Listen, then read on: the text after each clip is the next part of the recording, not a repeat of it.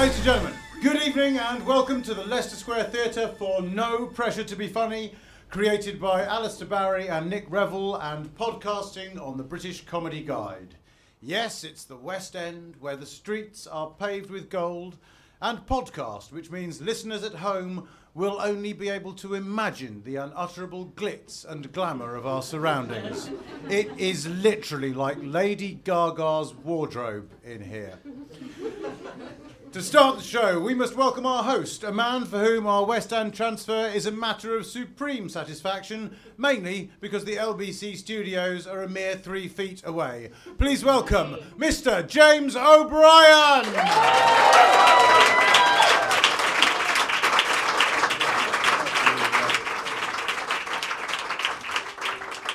Good evening and welcome to No Pressure to be Funny, the topical panel show that remembers stories in a way that James Murdoch never could. We return after a summer that was one of the least silly seasons in recorded memory. From the Japanese tsunami, through war in Libya and famine in Somalia, to phone hacking and riots closer to home. The only cuddly animal story we got was the news that otters are making a comeback across the UK.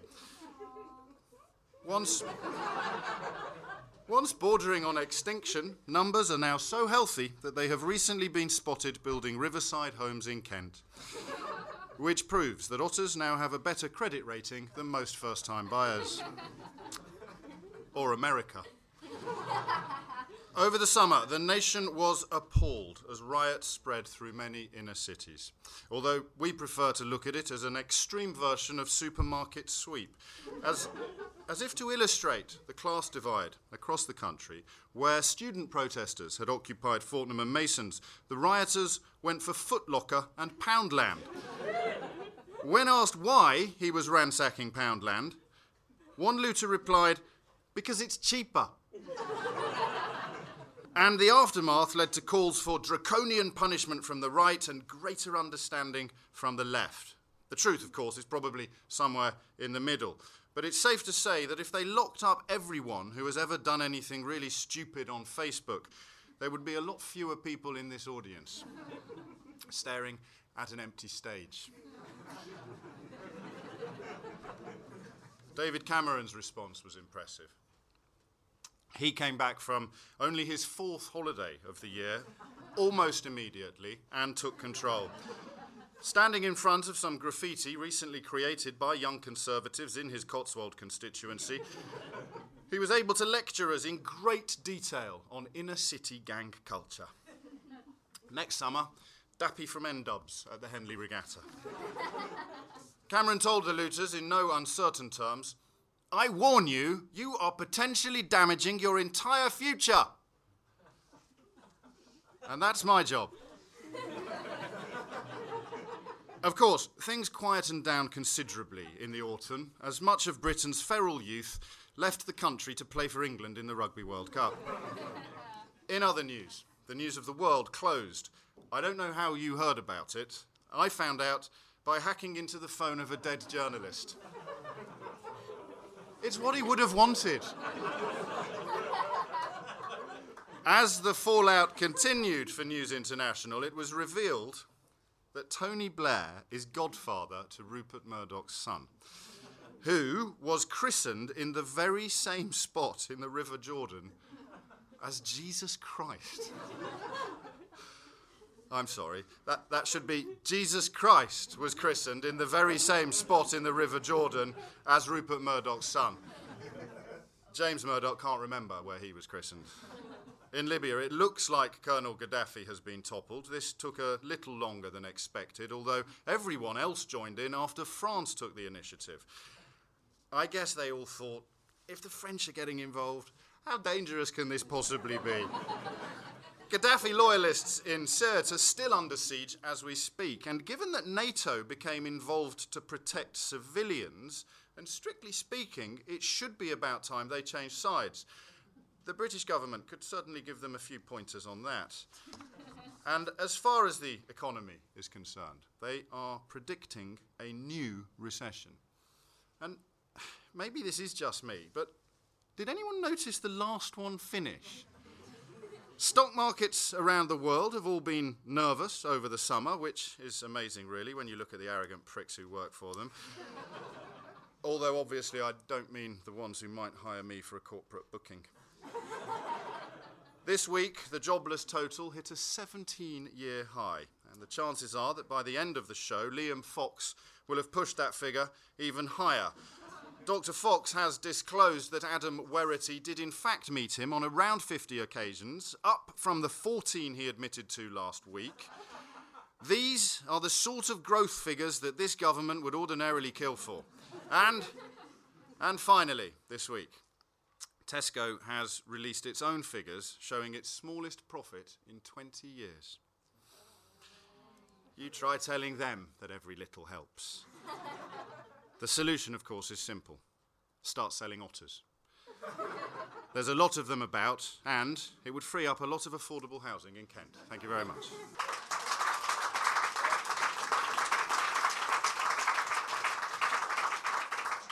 It is no exaggeration to say that our first guest this evening is half the man he was.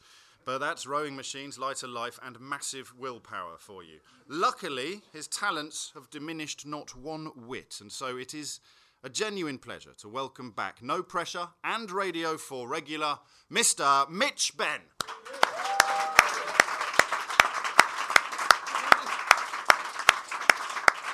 I wrote this one a few months ago when the Justice Minister clarified something which we'd all been wondering about.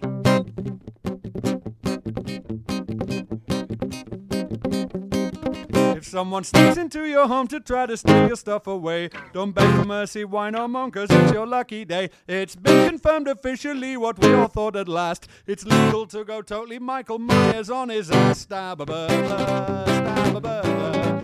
It's a giggle, it's a lark, and it's okay, says Kenneth Clark. Stab a burglar, stab a burglar. Grab a knife and plunge away, no one will miss it anyway. If you're confronted in your kitchen by light-fingered reprobates, don't call the coppers, just embrace your inner Norman Bates. Stab a burglar, stab a burglar. For a bit of light relief, just stab a thief.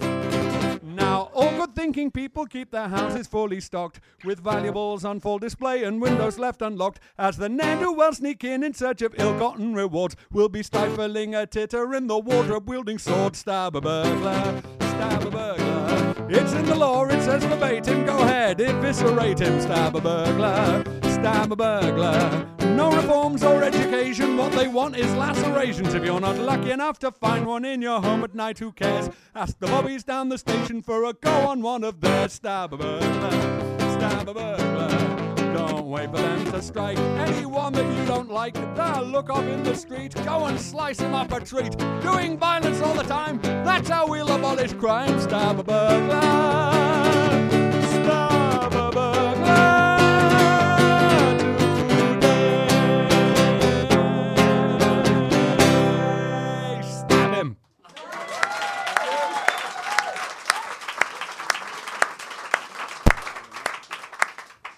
Mr. Benn will now join me on the panel, where he will be imminently joined by equally eminent contributors. Our first panellist this evening is an award-winning author and journalist who has written 4 publications ranging from smash hits and The Face to The Guardian and The Mirror.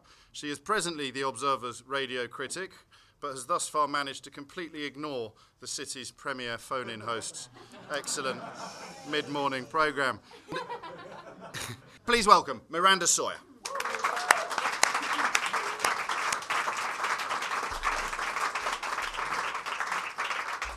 Our next guest is a human rights lawyer and founder of the legal charity Reprieve. He has worked on behalf of defendants facing the death penalty in the US for over 25 years, as well as campaigning against torture and the use of drones in Pakistan.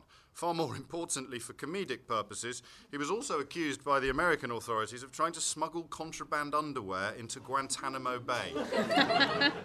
Clive Stafford Smith.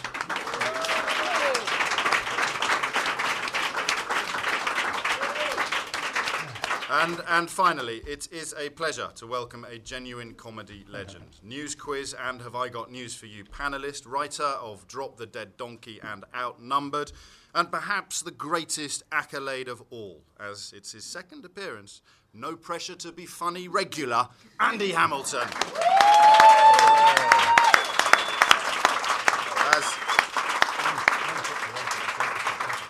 As regulars will know, the panel begins with a section of the show which we call The Devil's Advocate, where one of our guests takes a slightly contrary position on one of the day's stories, and as the star of Old Harry's Game, it is perhaps suitable that this task should fall to Andy Hamilton, with this evening the motion that the Devil's Advocate believes that David Cameron has every right to have full confidence in Dr. Liam Fox. Well, no, I don't see why you're laughing at that. Of course, he's right to have full confidence in him. To be honest, I'm glad it's this topic, because I've been appalled by. I think it's an indictment of the cynicism that is now rife in this country. That this story is being written up as a story about political corruption, rather than as a celebration of male friendship. Seriously, what is wrong with you people? It's not a scandal, it's a bromance. All right? I mean, we've all got friends. We know we've all been in situations like this. I think, broadly speaking, what's been happening is something like this. Liam Fox has been out on his travels, and he's been in Sri Lanka. He's gone to see the president of Sri Lanka, and he said, "Look, Mr. President, I know this is a top-level governmental meeting and everything, but do you mind if my mate sits in?" Only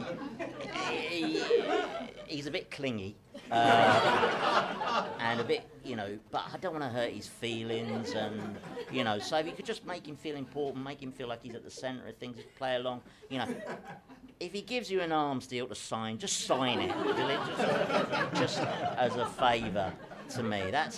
That's what's speaking, because that's what you do with friends, isn't it? If a friend is in trouble, or needs your support, if a friend's in financial need, you don't hesitate. You put your hand in someone's pocket, and that's what he's been doing. And as for Cameron, I think Cameron's handling it very well, because he shouldn't rush to pass judgment on Liam Fox. That would be very unwise, because Liam Fox is popular with the far right of the party. He's popular, and he's been anointed as a future leader, and Mrs. Thatcher was at his birthday party. She probably didn't know that. And there have been some people who said it was very cynical to wheel the old girl out, in her medical condition, but she probably enjoyed the lights and the music, so I haven't got a problem with it. The other thing about Cameron's position is I think he's obeying the oldest political adage in the book, which is that he's not kicking Fox out of cabinet, because, as Lyndon Baines Johnson famously said, it is better to have them inside the tent pissing out rather than outside the tent pissing in.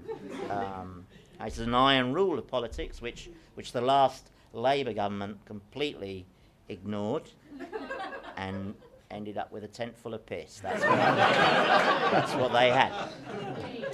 But so fundamentally, I think Cameron's handling it beautifully. I think he's putting the proper wheels in motion.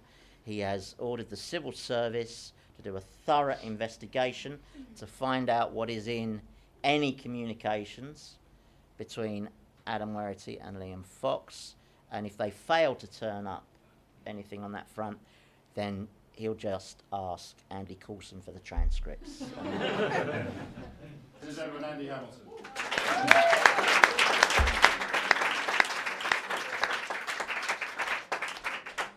Well, he's won me over. That's what I'm worried about. No, seriously, I'm on board with this. I'm seeing the movie in my head starring Bradley Cooper and Seth Rogen. It's happening in my head. I think it's quite like. Did anyone ever watch that program called Entourage? And that's what it reminds me of, because it's like if you that my background is pop music, and basically, if you interview somebody, they've always got an entourage with them. They have a gopher, don't they? So in Entourage, there was that character Turtle, and he basically dealt the drugs. He was there with the drugs and the kind of trainers and all the stuff that you might need, and that's how I imagine Werrity with Fox. He just turned up with all, trainers and drugs that somebody with a name like Dr. Fox kind of needs, I think. Clive Stafford Smith, how are you reading the coverage of this story? Because it's a very strange phenomenon in that there is a story, and then there is quite a strong narrative about the story as well. It's almost what usually falls into the post-mortem territory, that after a resignation has happened or after the story's gone away, then you start picking over the carcass of the tale. But people are feasting upon it while it's still alive. Well, I think it's what an unpleasant analogy. It is horrible. I think I have to, put out a disclaimer here that I'm the incredibly sincere left-wing, annoying human rights lawyer. And I want to just say for you comedians, and it's really intimidating being amongst this lot, trying a capital case is so easy compared to sitting next to this. And actually, I've got to say, but nobody dies. That's I think a bit more except important. figuratively. You're telling me that they always do in my cases, you bastard. But my take on Liam Fox, I come from the countryside and down in Dorset, and we have some major civil rights issues down there about foxes.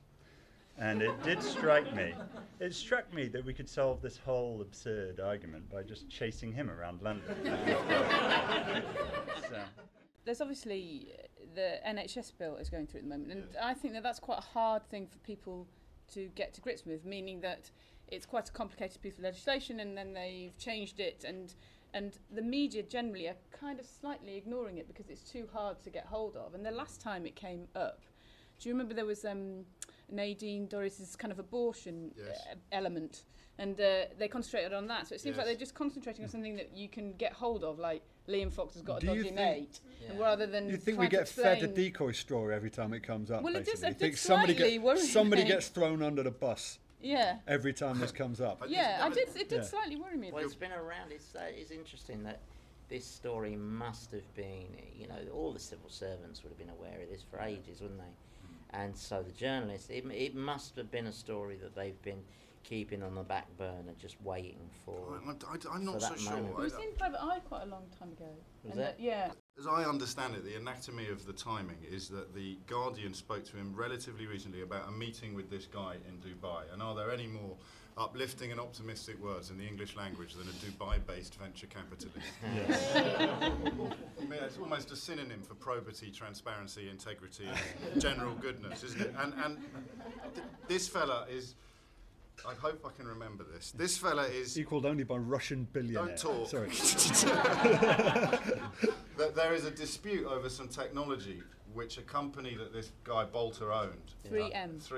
He sold it to an American company, and he got paid according to the commercial success, which didn't happen. So he's now suing them to try and get some money that he thinks he should have got had the product been more successful. And the Guardian were talking to him about this a week ago, and asked him about this meeting, and he lied, Fox.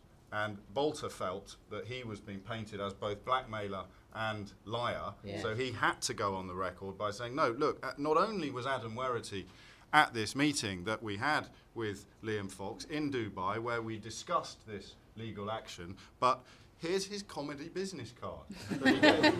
And that's when I think, in defence of Fleet Street, and at risk of popping the rather more attractive conspiracy theory balloon, that's when the journalists sort of went, what do you mean this bloke's making his own business cards and going out on business with the defence minister? It's sort of...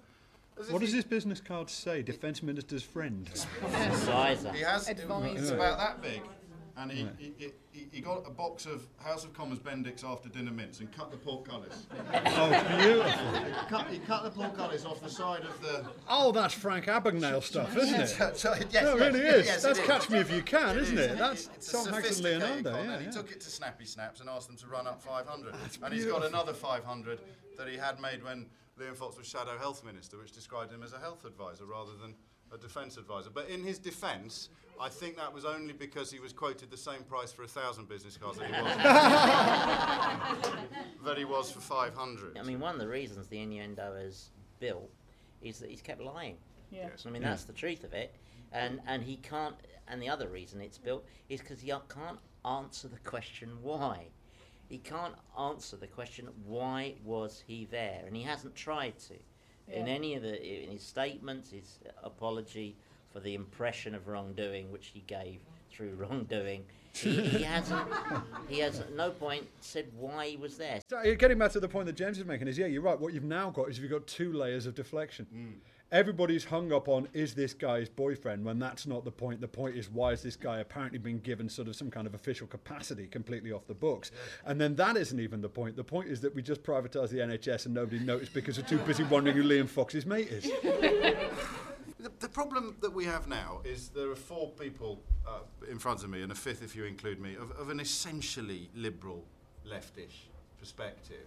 So when I say what happened today removes the final obstacle to the Conservatives selling the NHS or giving the NHS to American providers and turning a profit on it, it will go, I think, unchallenged, will it? I mean, that is how it looks from the outside, and one does wonder, as Miranda points out, how the hell this has managed to happen without more people kicking up a fuss. Well, I think more people haven't been serviced by the American health service. I had 26 years in which my wife and I paid $5,000 a year to be totally fucked over by those people. In what way? It was a remarkable experience, and because I was a lawyer, actually, when I was once having a knee operation, they videotaped the entire operation and gave me a copy at the end of it. and it totally as a sort of bonus? No, as a preemptive strike against the lawsuit. Oh, I'm so sorry. I thought it was a souvenir. Yeah. I thought it was like, when you go down the log flume. And let's have a slight change of pace now, with your permission. It's my pleasure to introduce to the stage one of the architects of this evening's entertainment, Mr. Nick Revell, who will do a very short monologue exploiting all the hilarious comic potential of macroeconomic theory. Ladies and gentlemen, with quantitative easing, I give you Nick Revell.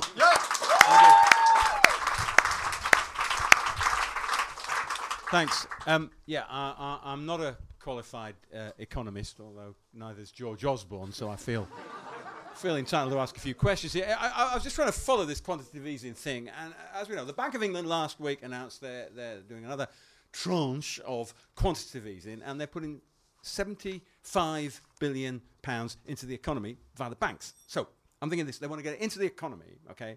I was doing some maths. There's roughly 60 million people in this country, although according to police estimates it's 250,000. Joke there for anybody who's been on a demo. And I was just doing the maths, I'm thinking, well, a billion is a million. That means that they could give every single person in this country £1 million each, directly. Why can't they just give the money to us? Problem solved, recession solved, unemployment wouldn't matter, everybody can afford a roof over their head. We could save Greece simply by going on holiday. And the only people who would have a problem with this, because there would be some means testing for the people who have already got enough. Obviously, I'm talking about the bankers. The bankers would not get any of this money, and they were the only people who had a problem, because nobody would need to borrow anymore. And the bankers would get a bit itchy because it's a clinically narcissistic process that they go through. They're borderline psychopathic. It's not about the money. They will never have enough. That's something that we will always have, that they will never have enough. So they're getting twitchy. So we could start lending to the bankers, but on our own terms. This is what I would like to see. Firstly, they would have to own up to the fact that when they said they were risk takers who deserve to be remunerated when their risks pay off and then should be bailed out by us when they fail, that they were genuinely just taking the piss. And we would say to them, here's the money, but you can't lend it to any third world dictators or arms dealers. What you've got to do is go around the world just giving it to poor people.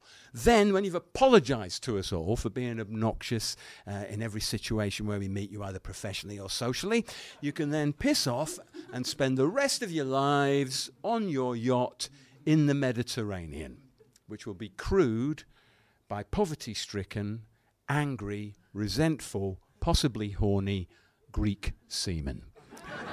That's my proposal, ladies and gentlemen. I think we can get the petition going. Thank you very much.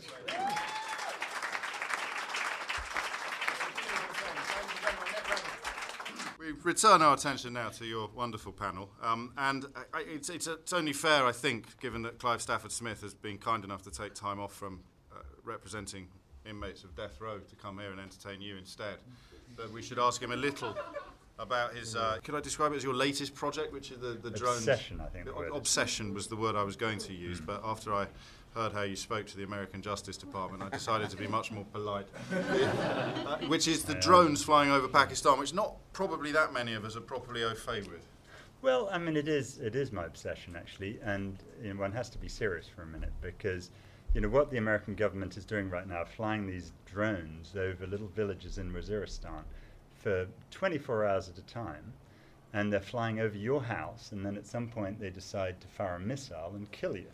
And, it's a sad thing that actually when I was first down in Guantanamo Bay, a Republican said, if you insist on these annoying legal rights for these prisoners, we'll just kill them. And, the truth is that's what they're now doing. And so they have these drones, which politically are very effective because no Americans get killed. But the CIA says it's so, no civilians get killed. I have photographs of little children who have just been killed by these things. And I'm headed down to Pakistan in a couple of weeks to get a whole lot more photographs. I don't mind. You can broadcast this on your damn podcast so the ISI can read about it. We're going to give 100 cameras to all these poor people who live in Waziristan so they can take pictures of these drones going round and round above them. And then between midnight and 4 a.m., always, kaboom, they fire a missile at your house. And they're called drones because they're unpiloted. They're unmanned things. So the people sit in Nevada playing video games. You can see pictures of their chairs. They have these big leather chairs with video games, and they zap people, and they call it, if you'll believe it, bug splat. That's when they kill some poor little child in Waziristan. One of my projects, I live in Simmonsbury, Dorset, and I want to twin Simmonsbury with some Waziristan village, and I want Banksy to come and do a little Urdu sign outside Simmonsbury about how we're going to drone attack people in the manor. What's the ostensible rationale for who they're blowing up? Who is it they say they're targeting? They're aiming at? Very, very bad people. And, Is that as precise as they're willing to be? They're saying that they're aiming at kind of members of Al-Qaeda. Well, the two latest things that will come out this Sunday, no journalists are allowed to pinch the story from a perfidious thing, is that what they do is they fire at some person so that then when everyone comes to the guy's funeral, they can get the bad guys that they think they fired all of them and kill a whole bunch of civilians. The other thing they do is that they fire at somebody who has a beard, and then anyone who comes to help the dying person, they kill them too, because if you're trying to help some Muslim, then you must be a bad guy. It gives a whole new sort of meaning to the sense of the Good Samaritan. And can I ask a really kind of stupid question? How big are these things, and what do you know are the what? bombs This is actually what's going to get you in the long run, is that some of them are the size of my thumbnail, and they don't cost very much, and very soon, in fact, just last week, the British intelligence said that they've been using them against British people for intelligence. So they will be flying through your living room sometime very soon. But I got to tell you the good news. But hang on, they're not controlled. So that's they like can't drop bombs. They're just they can't looking drop at bombs. There's a lens in the sky, yeah. And then the bombs are on a bigger plane. And the bombs are on bigger planes, and the bombs are on bigger ones, and they push a button and kaboom. And then. Sorry to be, I just don't really. So they're flying around and they drop a bomb and then they just go away and they reload them, or they send another one out. Right, and they're very cheap and no Americans get killed. And the reason that, sadly, Obama, who I voted for, and he's a decent guy, but the reason he does it is no Americans get killed, and you just kill the other guys. And if you want to surrender to a drone, how do you do it? You put your hands up and then they blow you up. Because there's no way to do that. It's changing the whole world in this sense. And also it's turning like kind of normal Pakistanis against America. It's annoying. 93% of Pakistanis are against it.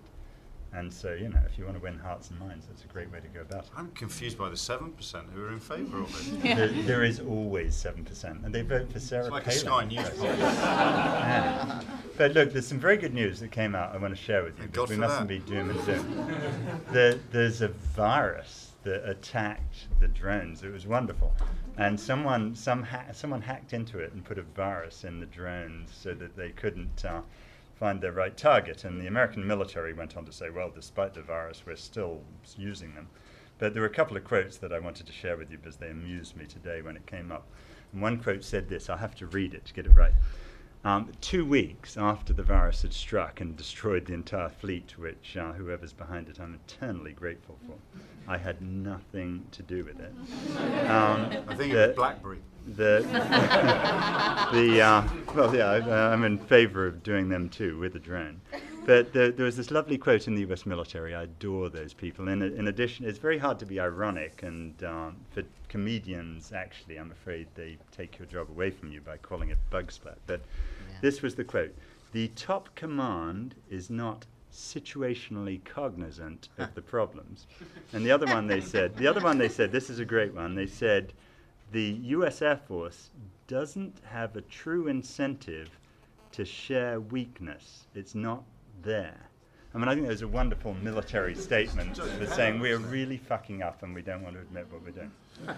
But 'Twas ever there thus. is hope for us. And you are seeking to just bring this knowledge to a wider audience? Well, no, I'm seeking to take out murder warrants against various CIA agents and various things like that, which is quite entertaining. I'm still smarting from being dropped from this series of the Alan Titchmarsh show. Yeah, but you say it's disgusting, but in the great scheme of things, drones over Pakistan are probably a bigger problem. It's like, did you see the politeness survey that came out this week? Have you seen this story? The UK politeness survey. Apparently we are far less rude in this country than we have previously thought ourselves to be. To be fair, only 20% of people responded to the question. Yeah, that's just The other 80% told the canvasser to fuck off. I think that we think that it's a ruder society because... Why?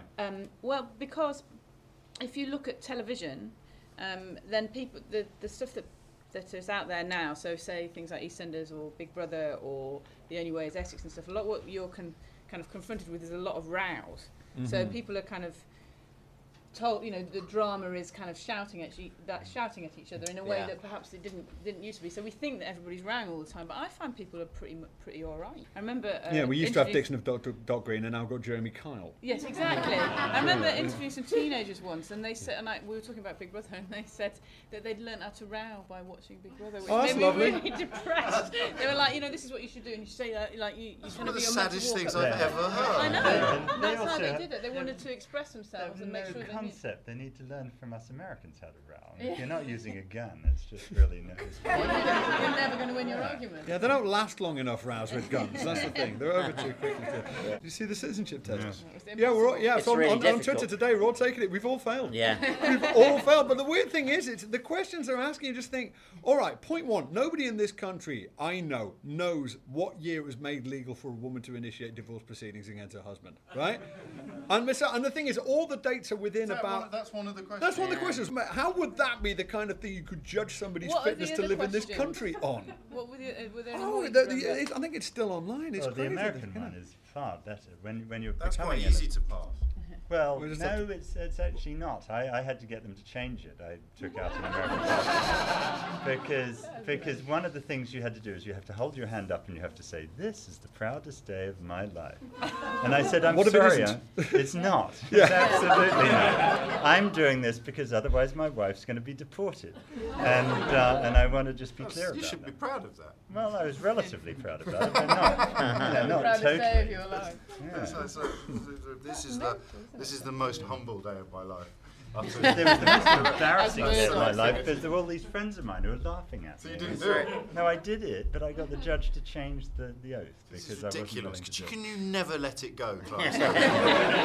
Your poor bloody wife. It's all very well saving the world's dispossessed and abused, but just some judge. Stick your hand in the air, read the spiel, and sod off home. We could all have Excuse me, may I approach the bench? You must be a bloody scream in Starbucks. Every now and again they say, we should have, a Britishness test. And quite frankly, the way you pass a Britishness test is flatly refusing to take the bloody thing.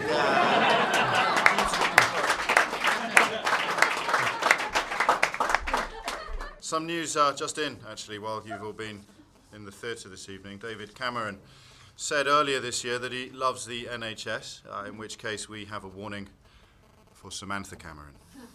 If he tells you he loves you, he's planning to sell off your most valuable parts to the private sector. In the United States, Sarah Palin will not be running for president. She announced her decision after much prayer. So maybe there is a God. Bahrain has ordered a retrial for 20 medical staff who were convicted of treating anti-government protesters. The medical staff are hoping the retrial will take place in Italy. And Hamas are to release the Israeli soldier Gilad Shalit. That's one Israeli prisoner, apparently being worth 1,000 Palestinian ones, which seems to sum up Israel's attitude to the Palestinian question far more succinctly than we could ever manage. Also this week, David Cameron has called for people to report illegal immigrants through Crime Stoppers. It brings a whole new meaning to phoning for a Chinese takeaway.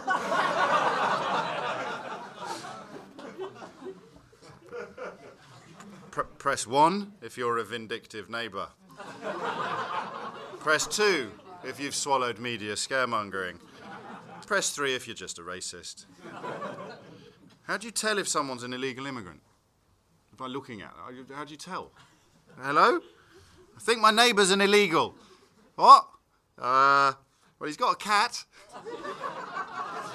Strangest thing about this summer, of course, was all these momentous events that we touched on earlier, and yet the number one topic in conversation in Britain was the weather. Of course it was. It's Britain. But then, in early October, it hit 90 degrees, and suddenly nobody's complaining anymore. Sure, 90 degrees is nice. But in Britain? In October? To me, it felt like the opening scene in a disaster movie. People in England wandering around in T-shirts and thongs. Laid back, happy, relaxed, and the camera cuts to the Siberian Arctic, menacing music, tundra melting, Scandinavia suddenly underwater. But for British people, it would be paradise.